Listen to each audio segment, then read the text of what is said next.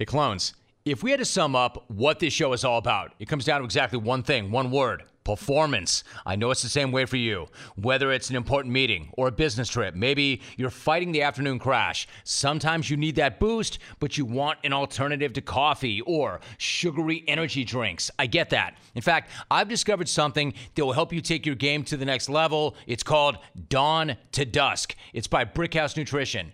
Dawn to Dusk was designed to be a healthier, more effective alternative to typical energy supplements. With as little caffeine as a single cup of coffee, Dawn to Dusk provides up to 10 hours of clean energy. It heightens focus. It actually improves your mood. And unlike coffee or energy drinks, there are no jitters, there is no crash, only clean energy and focus, and no calories or sugar. Go to brickhouserome.com right now and get 15% off your first order with the offer code ROME. 100% satisfaction guaranteed. You've got nothing to lose. You have everything to gain. Check this out right now, brickhouserome.com. Again, brickhouserome.com. I go over to him, I go, "Hey, he goes, what? I said, "You fucking scared the fucking my child today. You come past him with the fucking all the eyes and sweating. Say hello to the fucking kid, you fucking asshole." And he goes, "Oh, I'm sorry." So the next day, came over and give Sammy Boy about 3 punches in the gut. So ever since then, the cat's been Sammy Boy's guy. Welcome to the Jim Rome Podcast. This is Ep 76. More importantly, this is the return of Elk. If the Masters is a tradition unlike any other, then having Steve Elkington on the pod the week of the Masters is a tradition better than any other. And as long as this pod is running, then I'm going to keep running Elk out there each and every Masters week. Elk is a legend in the jungle, on the course, in life. And if you've heard any of my conversations with Elk over the past couple of decades, you know exactly what you're in for. If you haven't, then buckle the hell up. Elk is a major champion. He is the owner of one of the sweetest golf swings ever, a 17-time winner around the globe, and a guy who can and will say anything. So consider this your warning. There is strong language in this podcast. Know your room before you push play. Ep 76, the return of the Elk, starts right now.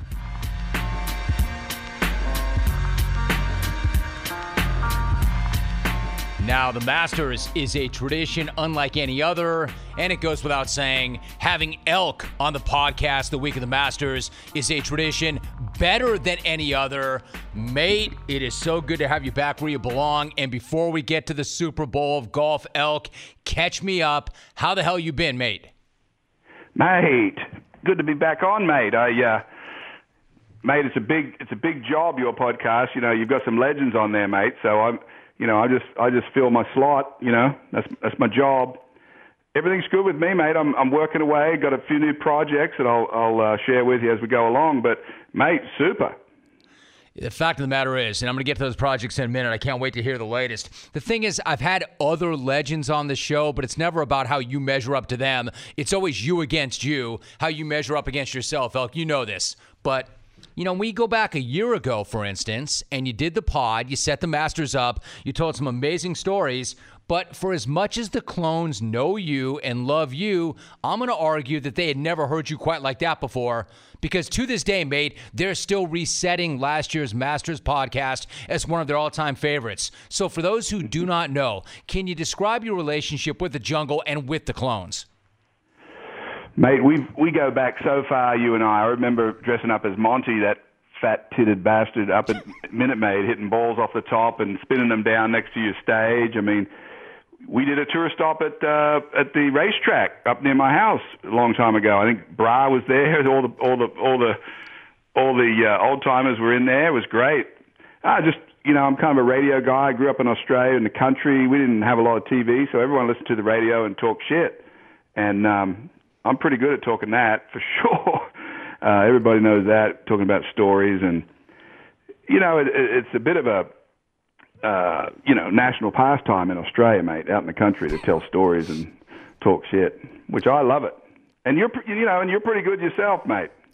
Listen, I appreciate you saying that, Elk, because you are the best. Nobody tells a better story, and nobody talks more shit. And if I'm not mistaken, did you just call Monty a fat-titted bastard? Remember that? I dressed up as Mrs. Doubtfire. Oh, I remember. What a costume. Oh, I remember. So Elk. good, mate. Bombing him off the concourse. I used to call him Fat Tits when he used to go to Houston Baptist. So, we got history, me and Monty. You see, I don't think a lot of people know that, Elk. Like, when you were ripping off national titles at Houston, I don't know that a lot of people know that he went to Houston Baptist. How well did you know him back then? I'm doing very well. He, in fact, I kind of take credit in a certain way for getting him going on the tour, because when we both finished school, he was at this little school called Houston Baptist, and I went out to Lochinvar Golf Club, all men's club in Houston, and Fat Tits was on the range. And I said, "What are you doing, Fat Tits?" He said, "I'm thinking about going back to England and work for IMG." I said, "What the fuck is IMG?" He goes, "Oh, it's a management firm. We control all the players." And I said, "Well, let me tell you something, Fat Tits. You should go over to England for sure, maybe go through the qualifying school, and if you get your tour card, good. If you don't get your tour card, then go work for IMG." And he goes, "Oh, you really think I'm good enough to try the tour?" I said, "Yeah, you fucking are good enough to play the tour." So anyway, the rest is history, mate. He went over there, got through the tour school, and won, I think, seven titles in a row, money list. To be honest, mate, he is such a friggin' beauty to hang around and listen to that line of bullshit. But no, we go way back. So I think he's awesome. He's awesome for us to talk about, and he's awesome to hear the shit that comes out of his mouth. It's so good. Who's better than Monty to hear crap? Nobody, and he's awesome. He's awesome to hear the shit that comes out of his mouth, and it's awesome to see the kind of food that he shoves down his gullet. He's a legend, man. Have you ever seen anybody better with a knife and a fork? I'm getting like custard throwback. I'm getting custard fumes everywhere I go now. It's custard. Heavy on the custard. It's so amazing.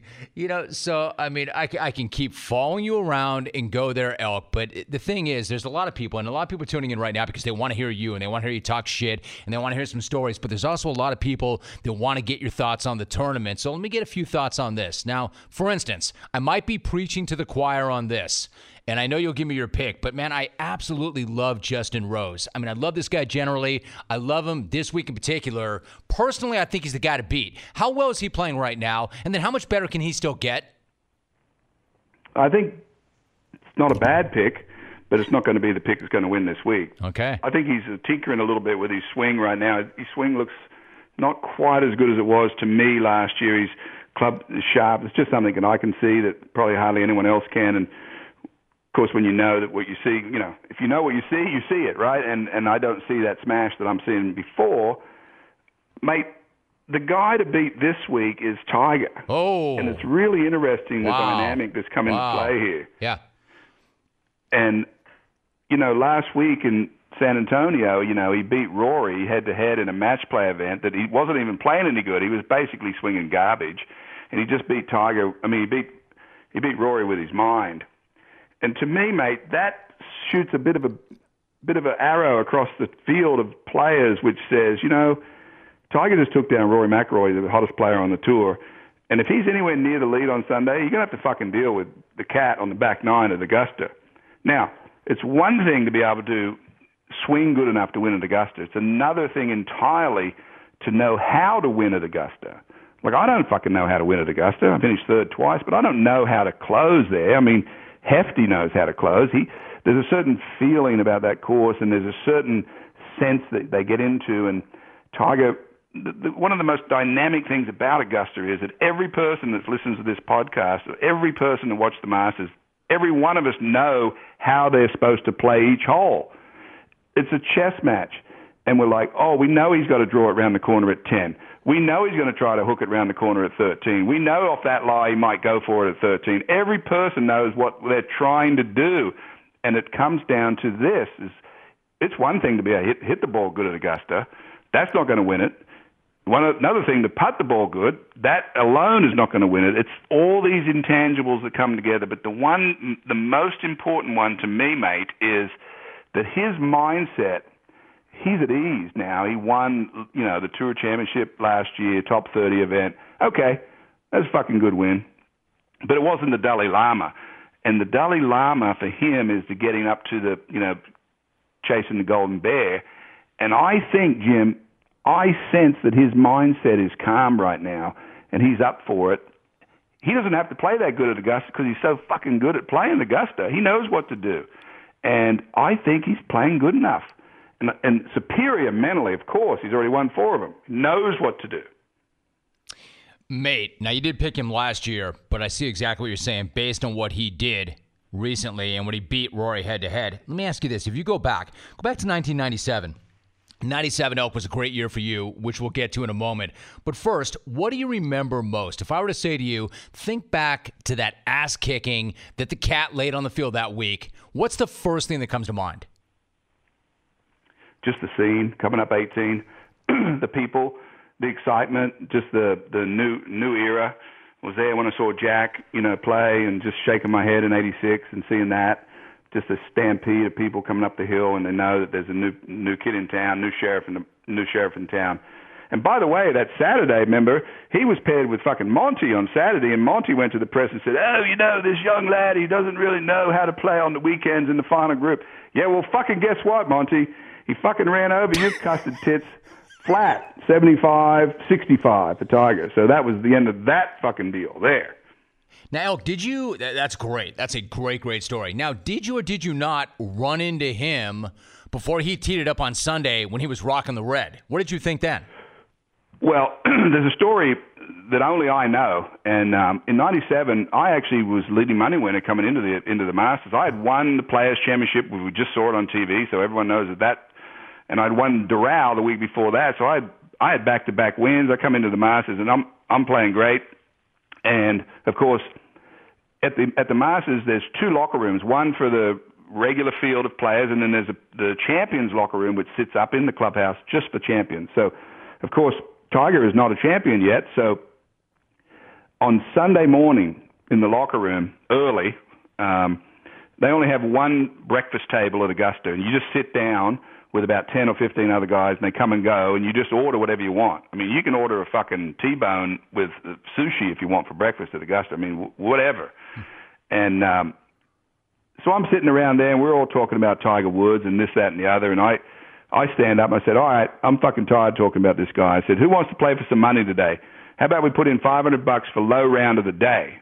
And about 6 or 7 guys said, okay, I'm in. So we gave all the money to this guy named Richard, a locker room guy, because, if you have a good round and try to chase a fucking tour player down to get $500 off, I mean, Jesus Christ, there's no chance. So we put all the money in a hat. Well, I go out that day. I think I shot 67, which was the low round of the day, I think on Sunday. So, mate, I'm in the locker room, and I beat all these fucking cats that played that day, and I've got about 3 dimes in my pocket. And I'm in the pisser, washing my hands or doing whatever, and I hear the toilet flush, and fucking Cat comes out of the fucking header, and he's going to the tee. It's like 2:30. I'm already finished. I'm washing my hands. Now he's getting ready to go. And I didn't say a word, mate, because, you don't want to fucking spook anyone that's getting ready to play. It's like a pitcher, So he goes around me, and he's got the fucking red gear on, and he's got the eyes are in the, they're fucking locked in.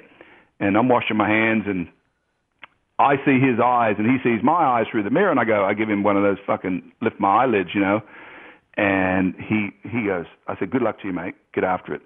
And he fucking looked at me with those eyes through the mirror. I fucking thought he'd burn a hole through me. I mean, these fucking eyes.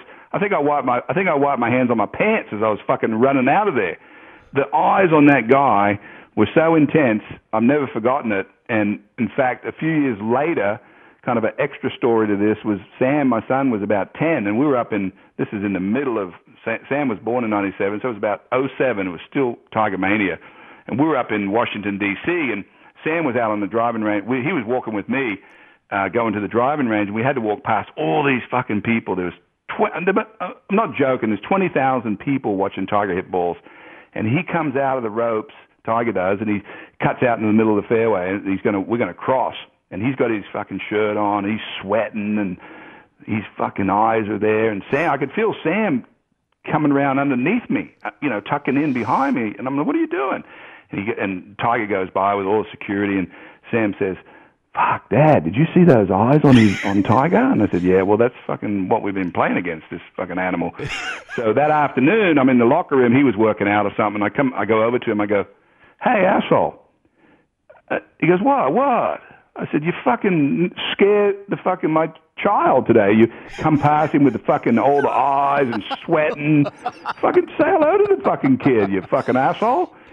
And he goes, oh, fuck, I'm sorry. So the next day, sure enough, we passed again, and he was acting like he had the eyes on, but then he came over and gave Sammy Boy about three punches in the gut. So ever since then, the cat's been Sammy Boy's guy. Sammy loves the cat. Sammy loves the cat. I know that. God, that's amazing. So the eyes. Robinhood is an investing app that lets you buy and sell stocks, ETFs, options, and cryptos, all commission-free. Now, other brokerages charge up to $10 for every single trade. Robinhood does not charge any commission fees, so you can trade stocks and keep all of your profits. And there is no account minimum deposit needed to get started, so you can start investing at any level. The simple, intuitive design of Robinhood makes investing easy for newcomers and experts alike. You can view easy-to-understand charts and market data and place a trade in just 4 taps on your smartphone. You can also view stock collections, such as 100 most popular. And with Robinhood, you can learn how to invest in the market as you build your portfolio, discover new stocks, track your favorite companies, and get custom notifications for price movements so you never miss the right moment to invest.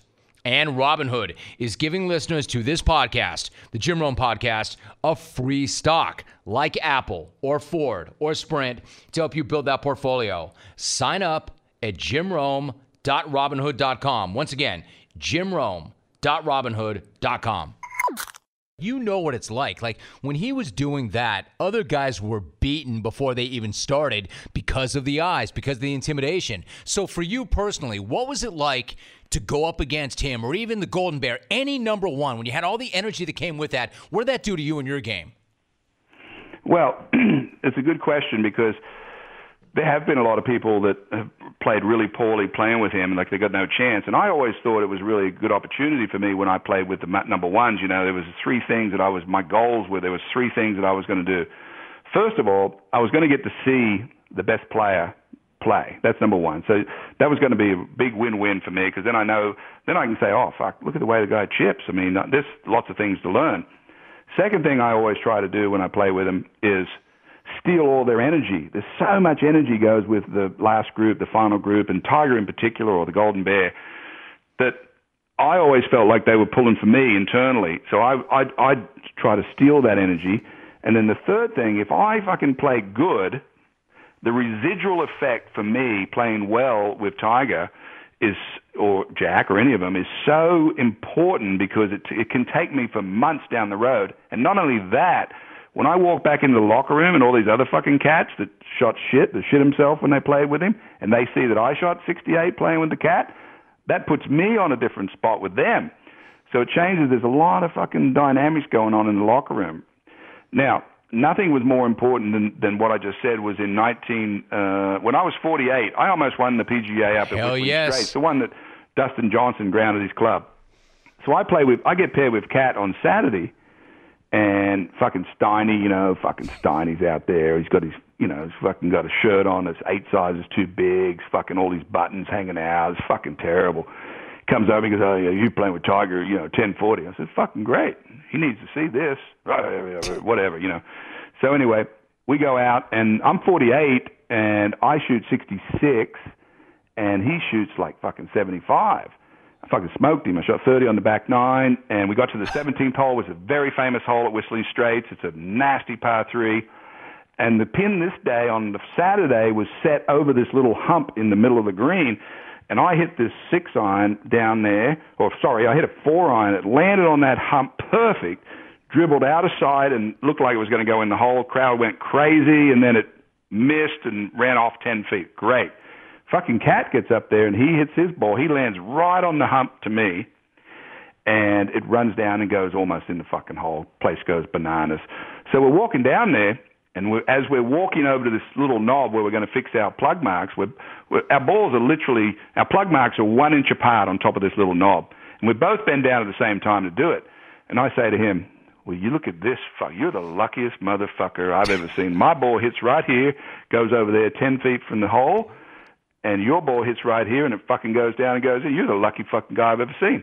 He goes, yeah, fuck. He goes, yeah, I'm really lucky. You're fucking kicking my ass, dude. You're fucking kicking my ass. That was that. God. So when we signed scorecard, he always would sign us something for Sam, a glove or something. He said, Elk, you're going to win this fucking tournament. Good luck to you. You're playing great.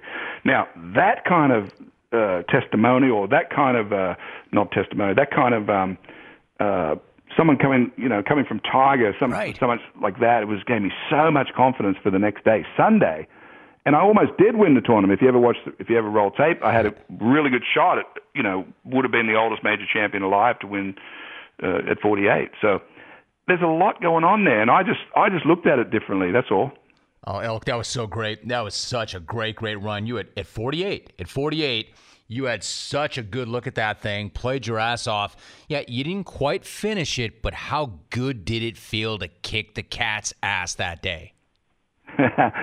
It never quite feels like you're kicking his ass because you're so focused on your game. But at the end of the day, when you go home and and Sam says to you or the kids, and they know that you shot 66 and shot 30 on the back on top of Cat, they're like, "Fuck, that was strong." Right. Strong. Hell yeah, it was. So, Elk, you mentioned you got to know how to win at Augusta. There's something to be said. You have to know how to win there.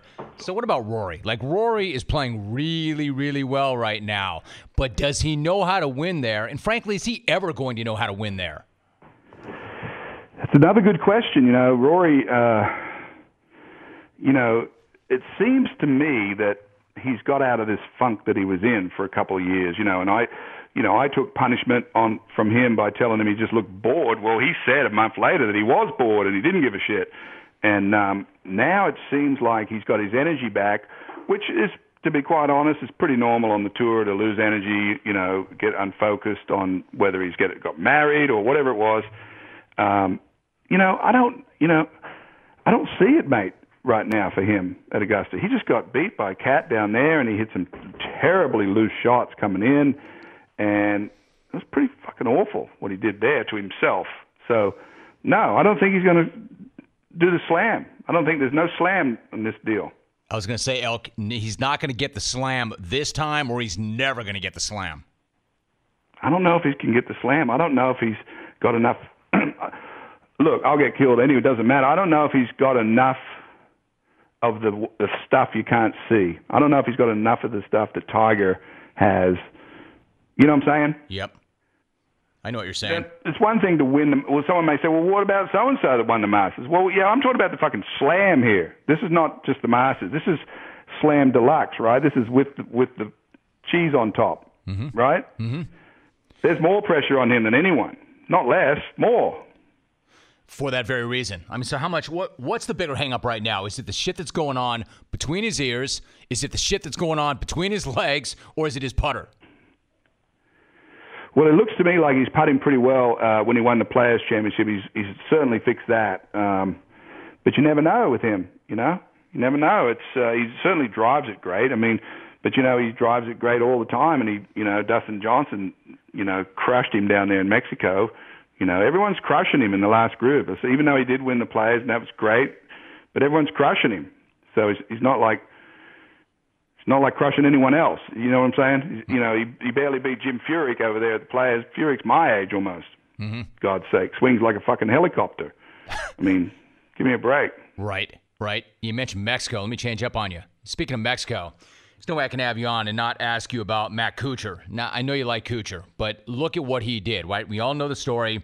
He goes to Mexico last minute. His regular looper can't make it. He gets a local bag man. He wins the tourney, puts $1.2 million in his pocket, and then tips out the hired help $5,000. The only thing worse than tipping a guy less than 0.5% is then doubling and tripling down on the reason for doing so, which is what he did. Kuchar said on more than one occasion, Elk, that $5,000 was a good payday for a guy used to making $200 a day. And then he doubled down and said, look, we had an agreement in place ahead of time. And it got so bad for the guy that he had to eventually apologize. He had to pay the guy $50,000. He donates some money to local charity.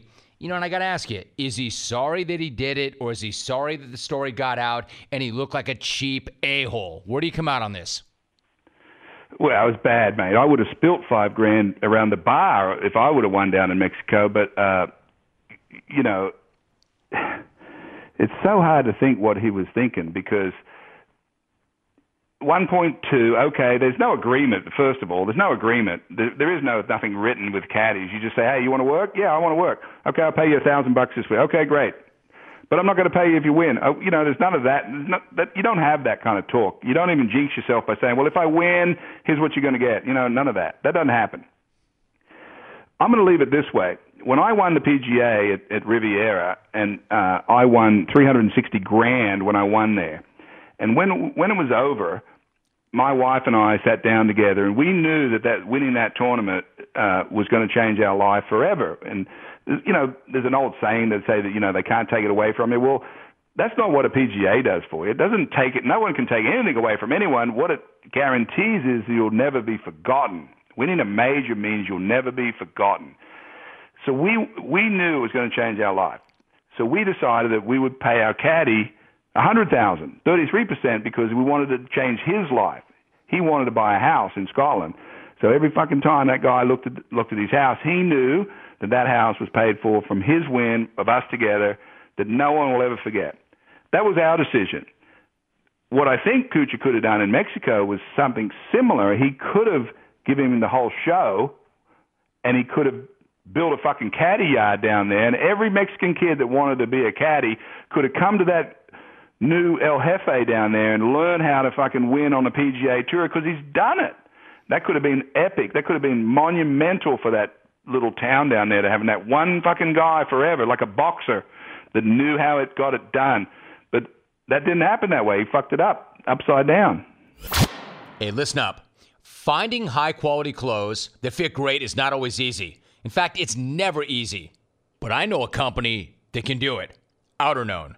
Outerknown was founded by pro surfer and 11-time world champion Kelly Slater. Let's be real. Who's sharper than Kelly Slater? Who looks better than that guy? And they've got a mission to provide great clothes that do not harm the environment. So, great product, great company, and a great mission.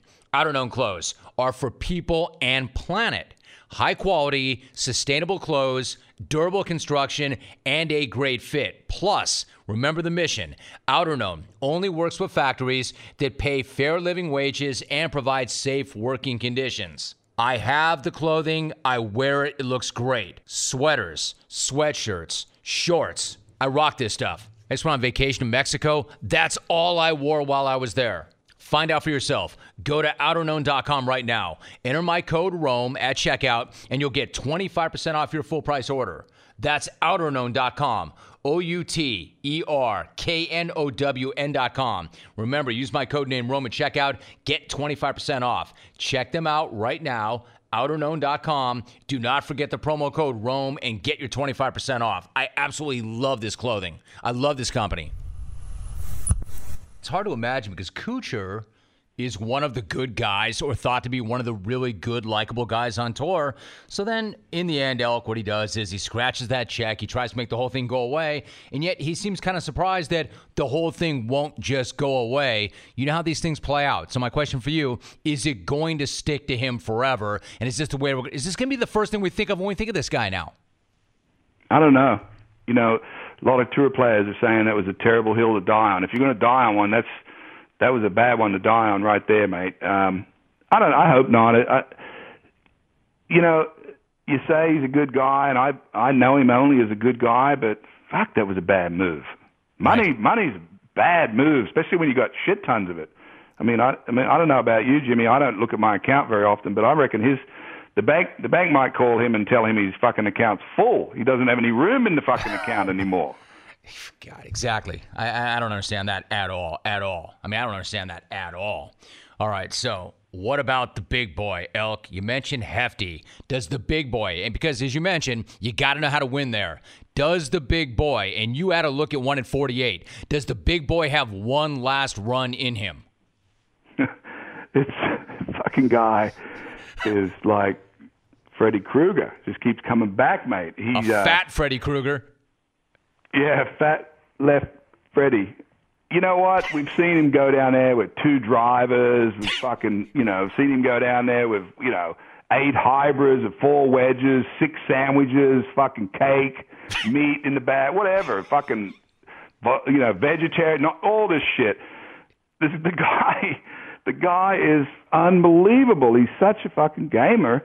And you know what? I don't know. To be honest with you, I don't know who's going to show up. But that guy is going to get a crack at.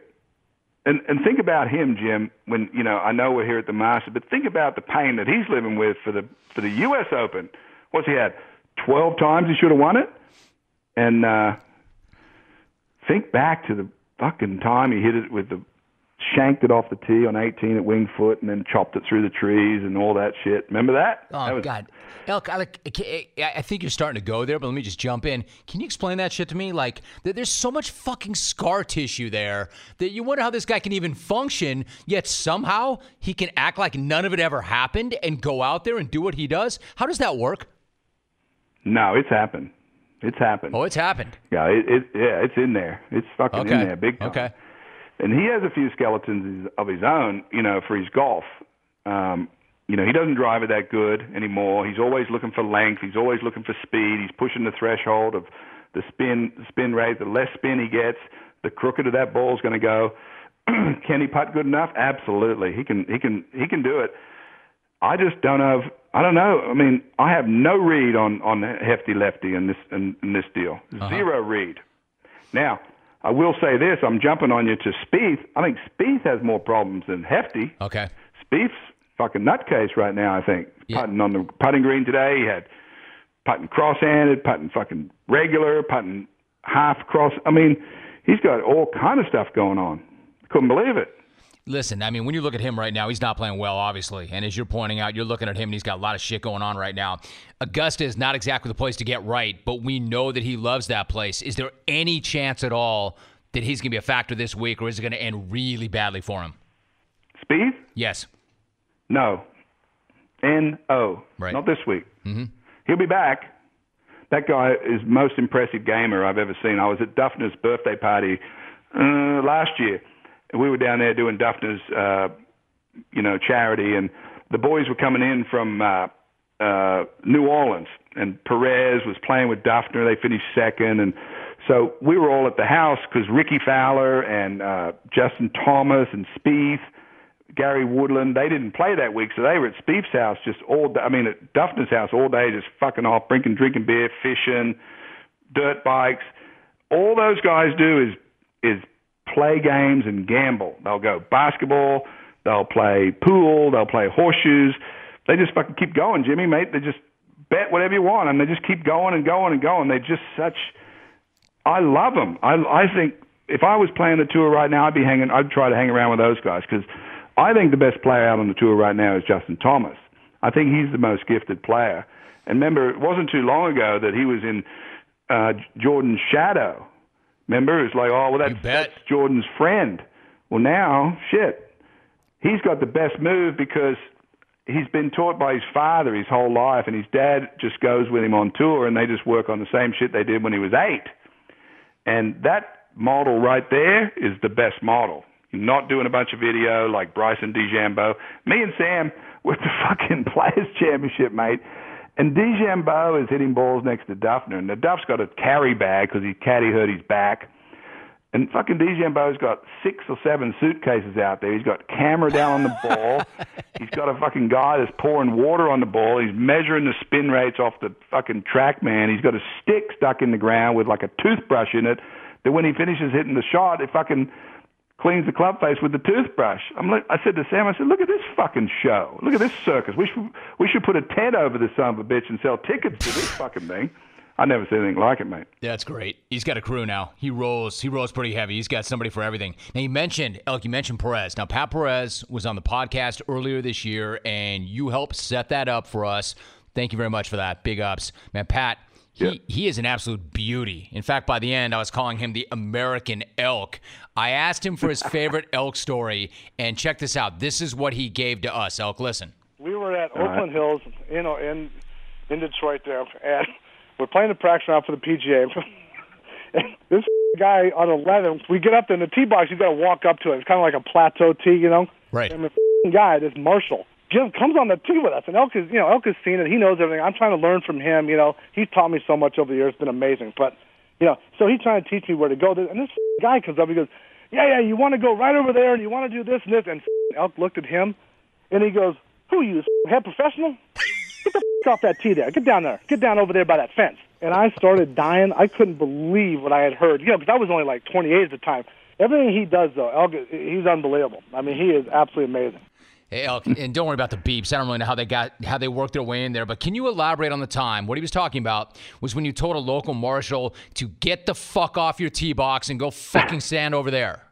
I hate it when Guy tells me when I'm playing in the tour event and the local marshal kind of blocks your spot on the tee and he wants to tell you how he thinks we should play the hole. Be like the guy at Oracle Arena telling Steph that this is the best spot on the corner here to shoot from. You know, it's like get off the fucking tee, go back down there by the rope, fucking go marshal somebody.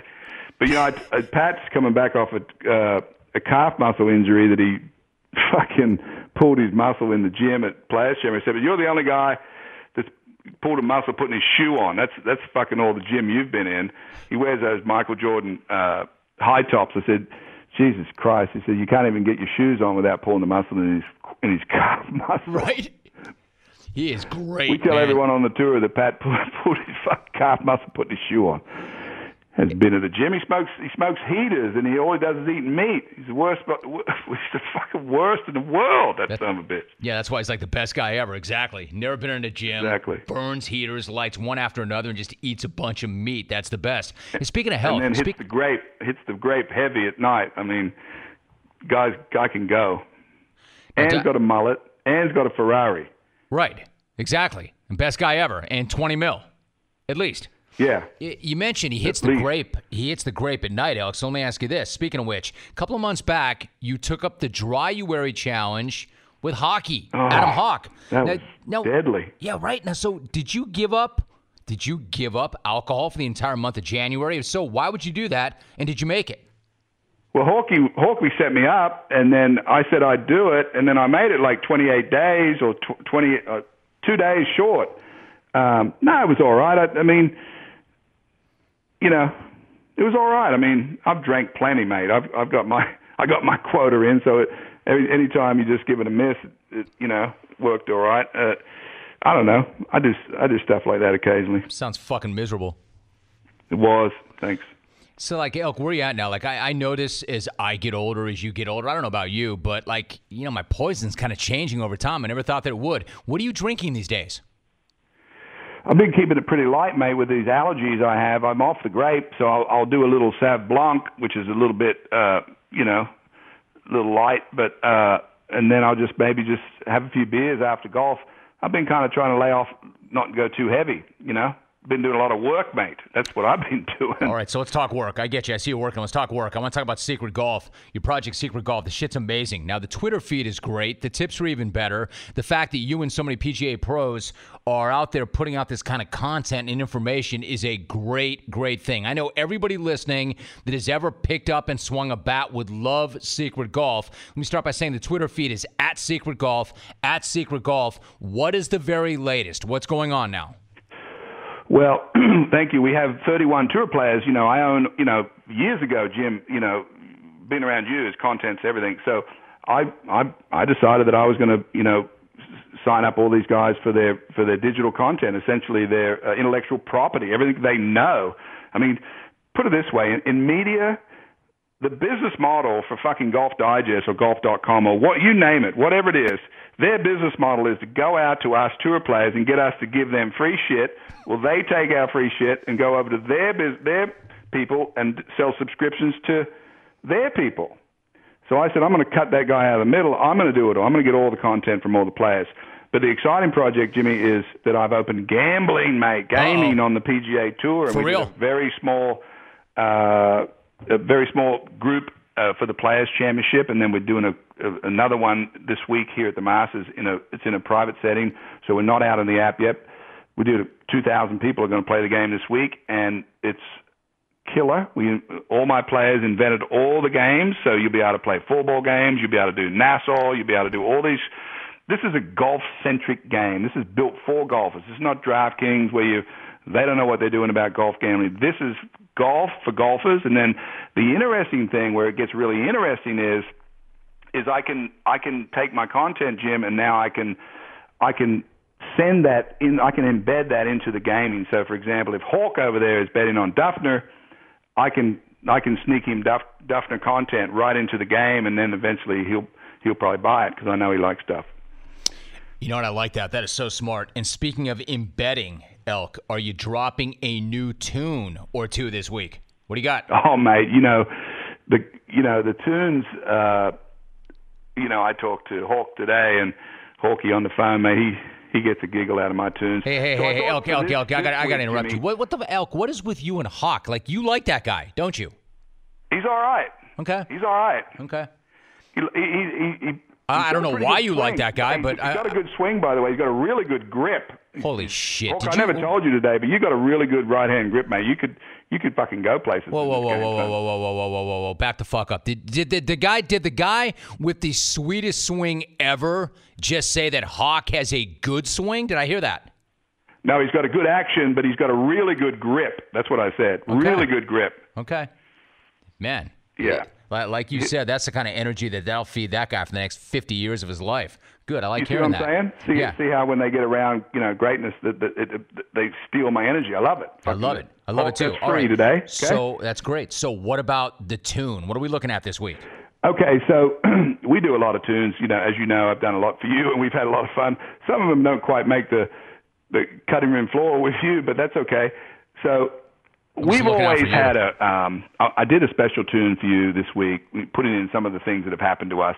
When I say us, it's you and me in this show, whether we've seen Cat or we've done all these rubber dongers and all these things that custard, all these things. So I did a little Masters tune, Jimmy, this week with some girls in there, and every tune, Jim, if you see my tune go up and it has Elk on the corner with it, Calder Chisholm, who's my who works with us, a Secret Golf illustrator. If you see a check mark, the check mark means that we have a hidden embedded code in the tune, and it's always the same one. It's called TTMS.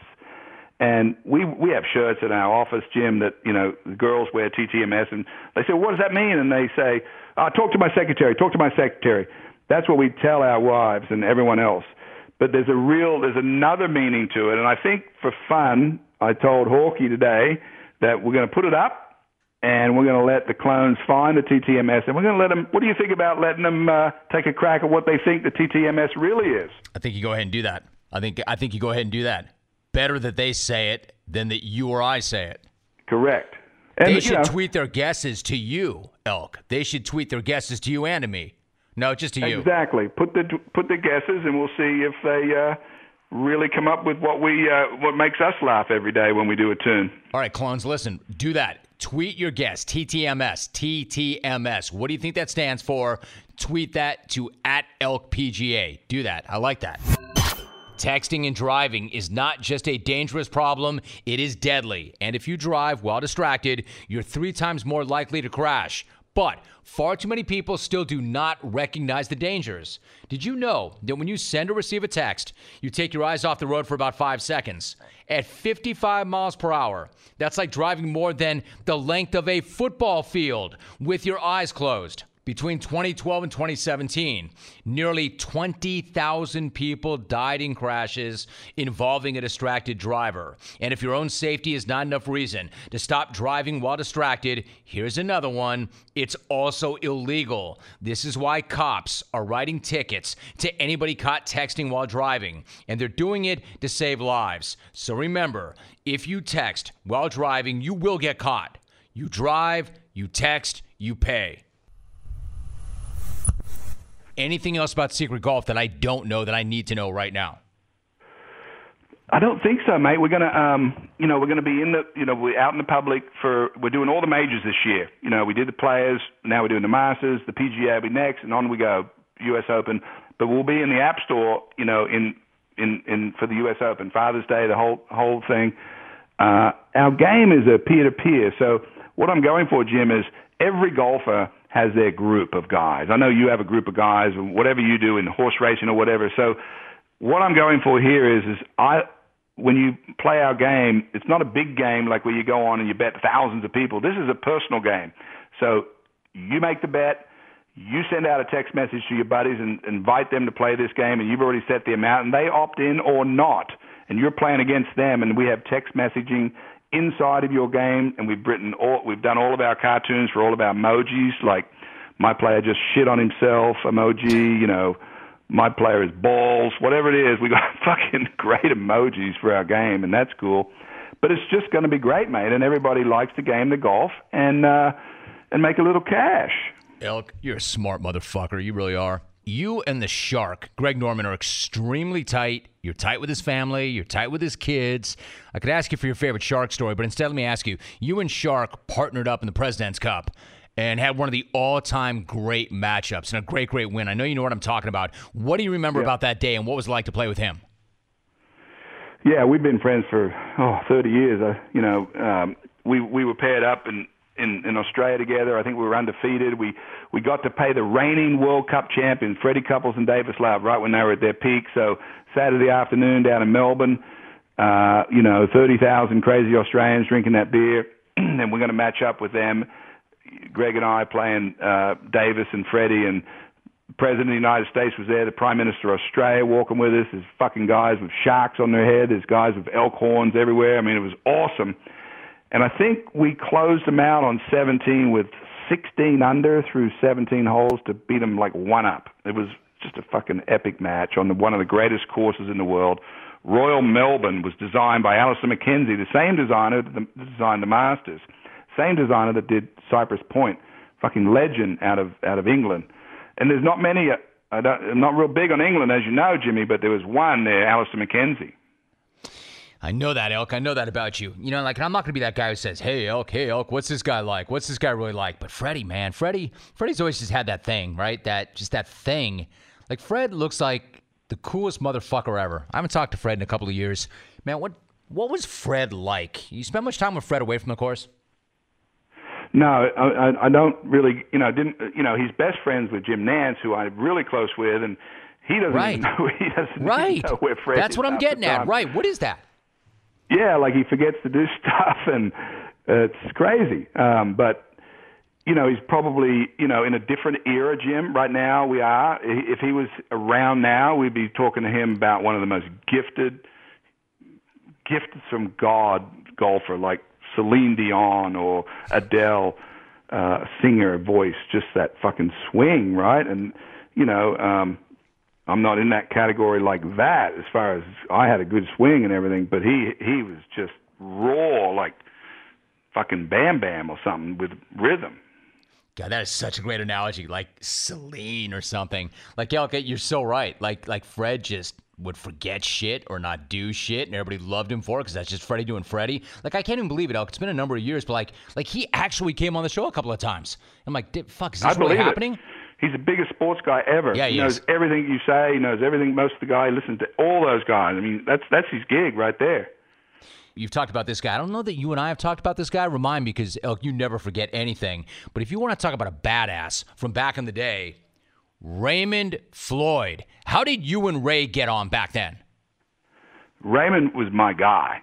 Raymond and I, he kind of adopted me. He mentored me when I was younger. I got to play with him in the Shark Shootout. Greg Norman invited me to the Shark Shootout, and then Ray had a partner. I don't know who it was, but that guy couldn't come, and then Shark put me with fucking Raymond Floyd. And I'll tell you a story. We won the tournament, and it was awesome playing with him. We would get over a putt, and I'd be, we're playing together, and fucking now Raymond Floyd's helping me read my putt. I got a 20-footer, and I'd say, Ray, what do you think? It was the coolest thing saying that, and he was like, I don't know, what do you think, And he goes, I think it's straight, Fuck, every time I brought him over, he said, I think it's straight. Like, he didn't really give, that wasn't much of a story, but I will tell you, he came up to me about 2 years after that, and he said to me, what time do you want to play at Augusta? I said, what are you talking about? We're in New Orleans. He goes, what time do you want to play at Augusta? I said, anytime I'll play with you at Augusta. He goes, I'm talking about Thursday of Augusta. I said, wait a second. It took me a second to snap out of it. I said, are you asking me what time I would like to play with you at Augusta in the fucking tournament? He goes, that's what I'm asking you. He says, I said, what? You get to do that? He goes, yeah, some of us guys that are Masters champions get to pick what time they want to tee off. I said, do you like noon? He goes, I love noon, because I knew he fucking loved noon. So he said, for like 5 years straight, I teed off on Thursday with Raymond at noon. I knew my tee time a year in advance. It was fucking awesome. Dude, that's incredible. That's the best. So I'm in Mexico last week, and my son now, Jake, turned 18 in Mexico. So for a number of years, you know my routine. Friday, Saturday night, martini, and my two boys would see me drinking martinis. My younger guy especially, Logan's all about eating the olives out of the martinis, so much so that at 12 he could distinguish between gins. And I'm always talking to the boys like, man, you're a couple of good boys. I can't wait till you're old enough one day that we can knock back a couple together. Well, last week in Mexico, Jake was old enough because he turned 18, and in Mexico he's legal. That's my great athletic story. I drank with my kid. You, on the other hand, get to play golf with Sam. Have you and How'd Sam... it go? Oh, no, we had a great time. Oh, no, you'd like this kid. This kid's great. He's throwing shots. Jake's throwing shots, and he's handling his shit. He's great. That was a blast. Now, you and Sam... It's good to see the kids get up and go over there and buy the old man a beer and bring him back one, isn't it? He didn't buy me shit. He drank my stuff, but he didn't buy me anything. No, you got the purse still tight, I'm sure. That's it. So what about Sam, though? Did you guys get out and play Augusta this week? Have you done that? How'd that go? We won't get to play the course this week, but we've played it a lot over the years. Sam and I get invited up there with some members, and we've gone over there. It's one of the greatest things ever is to play Augusta and, show him where Jack was. That's the great thing about Augusta is that everyone's played it. So I can pull a ball over Jimmy on 17 and go, this is the putt right here to here, from here to here, the one that Jack made in 86. Then we go over to 16, and we take that fucking crazy thing that Tiger did. This is where he was. We're going to chip it up here, and we're going to make it come back to this tee right here, or put a coffee cup down. We're going to do that. And it's just amazing that you can sort of be with your son, I guess, and then not only that, but then you can sort of play out history, and I was here when I made this or that. So we've had a great time going up there and doing that. He loves Augusta. Sam's a fucking man up here. Now, I'll tell you this. Augusta, when you're a past champion, when you're a PGA champion like myself or any major winner, you get invited to Augusta every year. And they've always extended beautiful, things they do for us. But you're allowed to bring your wife and your kids until about 3 years ago. And they said, we're not going to let the kids come. We're just doing the wife. So, but Sam always went. Sam always went and used his ticket. And the last chairman said, but Sam, you can come. And then this chairman Ridley, said, Sam, you can come. So, mate, when I go to the fucking clubhouse, Sam will be up there on the fucking top deck having breakfast with Jack Nicklaus with his coat on at 7 in the morning. Wow. This guy's a fucking man. Great? Isn't that great? That is so great. So good. That's so good. They love Sammy. The best thing about Augusta, Jimmy, is they have every rule, but then they have their own separate rules for whoever they want. So there's not like the tour where they got to go across the board. Like, we're not doing shorts or whatever. This is like, no. No one can come except this guy. That's the rule.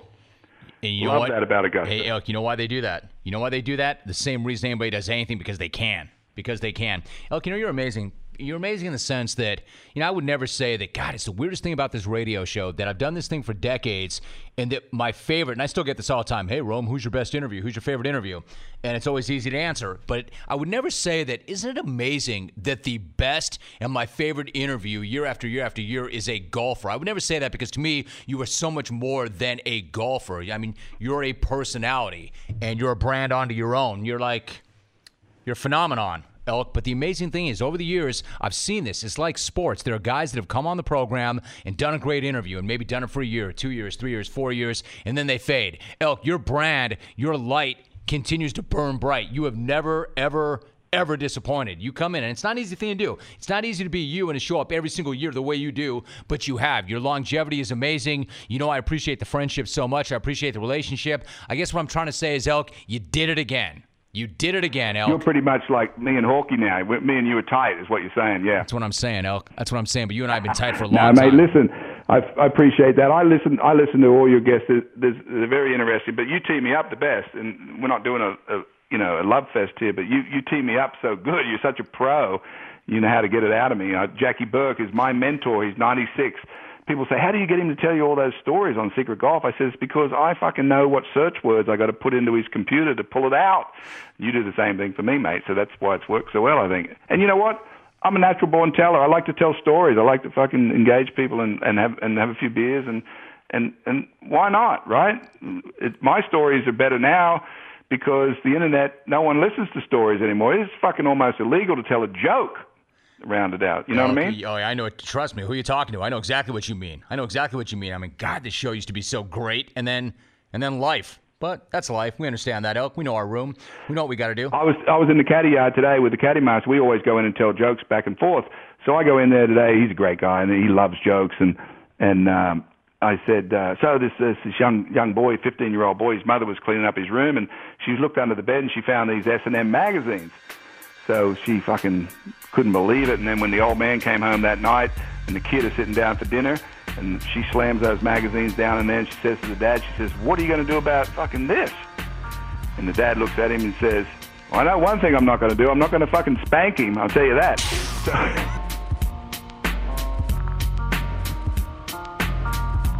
Are you doing a repair that needs a special tool? Why would you pay for a tool that you may never use ever again? O'Reilly Auto Parts makes it easy with their loaner tool program. With more than 80 specialized loaner tools available, they're sure to have one in stock to help you get that job done correctly. Purchase the needed parts, put down a deposit on the loaner tool, return the tool in its original condition, and then you will get a full refund. O'Reilly Auto Parts, better prices every day. Steve freaking Elkington. Now check that. Steve fucking Elkington. Had to do it. It felt right coming off that F, right? What's one more F-bomb? What a legend. Go hit this guy up right now. Let him know how much you love that conversation at ElkPGA on Twitter. That's ELK. PGA. He deserves to hear from all of you. He loves you clones. Listen, a lot of you are here for the first time ever because of Elk. You're the ones that I want to talk to. First off, thanks for being here. Now, please subscribe to this pod so you never miss another one. Secondly, believe me when I tell you, there are 75 other episodes that are just as quality as this one. They're all evergreen. So do a deep dive through the back catalog and pick any episode. You'll see exactly what I'm talking about. Back next week with Ep 76. Until then, I'm out.